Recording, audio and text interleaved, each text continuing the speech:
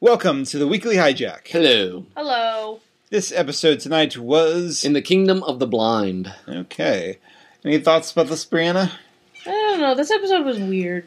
It was a weird episode. I don't know. Well, we had two plots, basically. And they didn't really interact in any No. way at all. No. Which is fine. But, I don't know. The Centauri stuff, I was just like, nah. It's been too long since the Regent had the thing attached to his neck that I don't know, I didn't care anymore. Because it's been a while since that happened, right? Yeah. End of season 4. No, mid-season 4, I Oh, would it say. was mid-season for that, you're right. Yeah, So, I don't know, I just feel like I'm like, oh, okay. I would say for me what was interesting about watching the Regent and all this is that he's not actually as crazy as he appears to be. Yes, yeah, I would agree with that. I was expecting more, I guess. More crazy, more... Oh, really? More...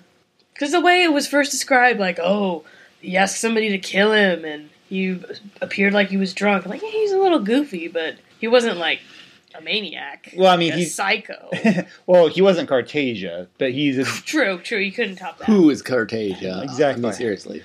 He's really more haunted than Cartasia's just pure, insane evil sort of thing. But, I mean, to be fair, and the Regent was always a little off. Yeah. Pastels! That was the Regent right there. That was him. He was it's just kind of sad. Yes. Sort of like, Yeah, I guess that's... Yeah, I don't remember what my reaction to all that was the first time I saw it, honestly. my only memory is that I found it interesting because we were back on Centauri Prime after almost a whole season. It's been a while. Yes. And I really liked the Centauri plot line back in season 4, so I'm like, oh, we're back here now. There's this weird alien thing, and what is going on? And knife stops, and Poor Jakar. Let's put him in chains so it's a little more safe. Yeah, I know it's a very dangerous bodyguard job for as much as he thought it'd be fun.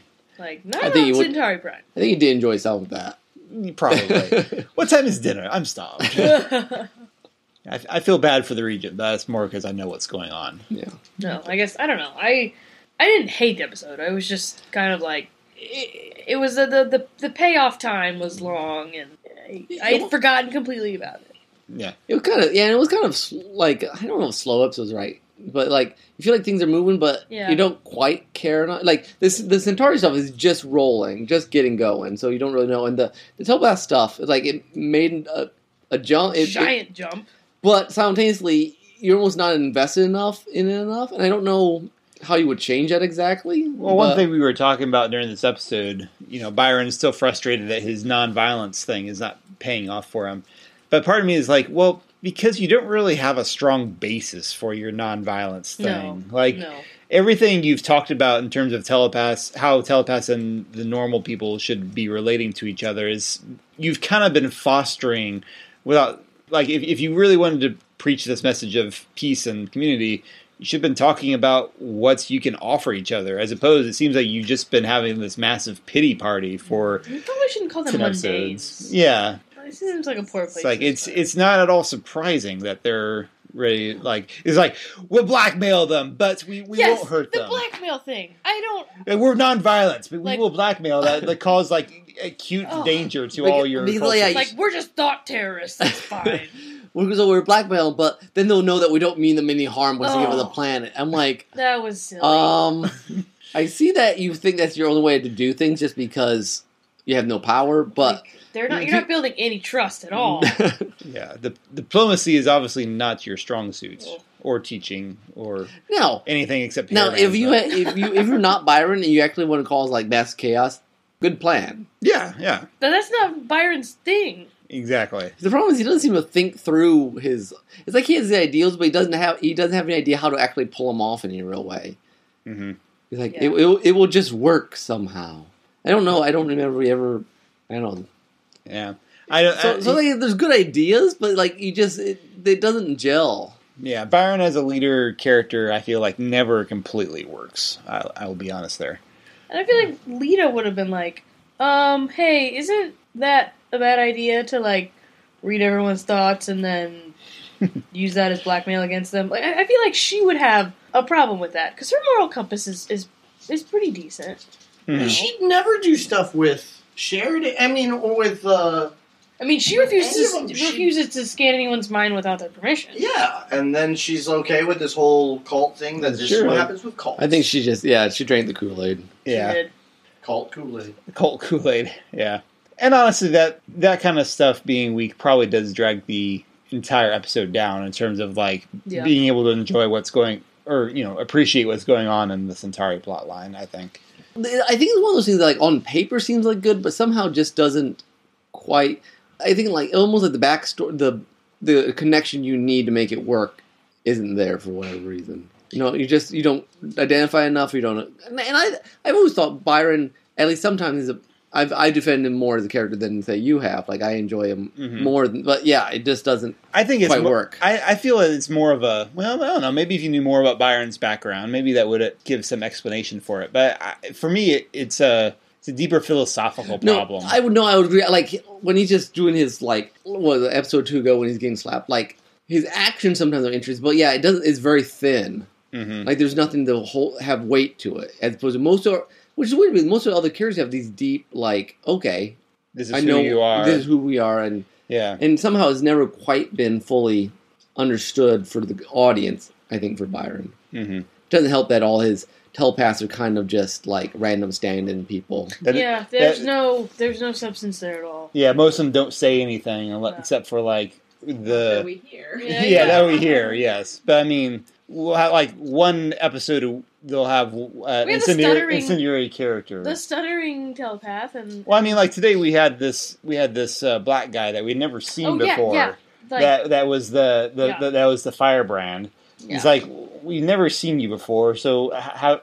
Like, if we had seen the guy previously, kind of being kind of the inflammatory one, it would track. We'd get a little bit more feeling for the rest of the people as opposed to just all the NPCs in the background. Maybe that's part of it. Like, this is a telepath group, but we never get a good sense of anyone but Byron. Yeah.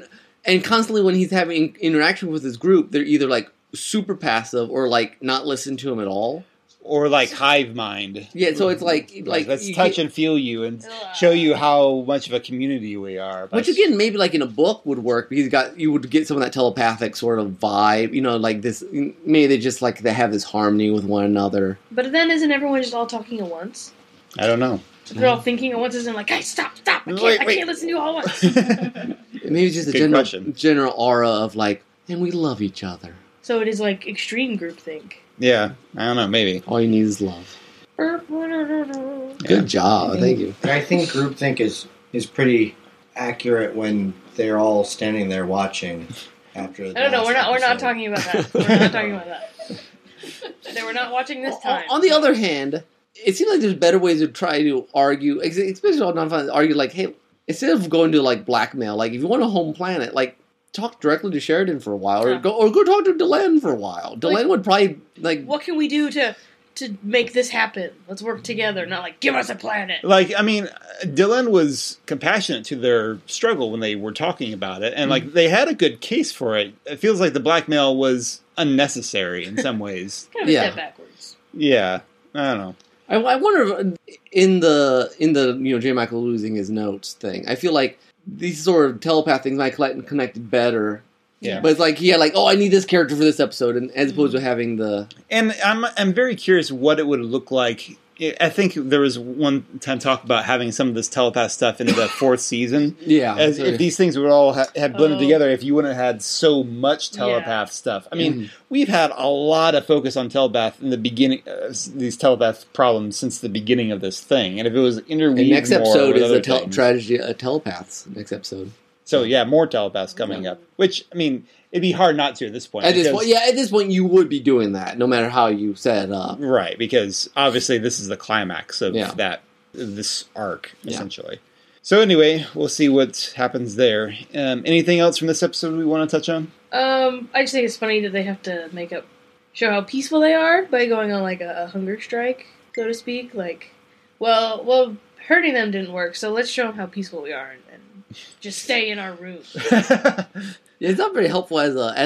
It's like a tactic. They're all. Well, the problem is they're bipolar, and they're like, and no wonder like really the other alien nations like, yeah, we don't trust you because like we're peaceful, but we'll blackmail you, but we're not going to fight you, but we'll beat up your Drazi, and steal your knives. To be fair, most people who meet the Drazi want to beat them up, but and sometimes the Drazi want you to beat them up. It depends if you're a purple or not. Exactly. Yeah. I mean, so if you're going to do it with anyone, the Drazi, yeah, naturally.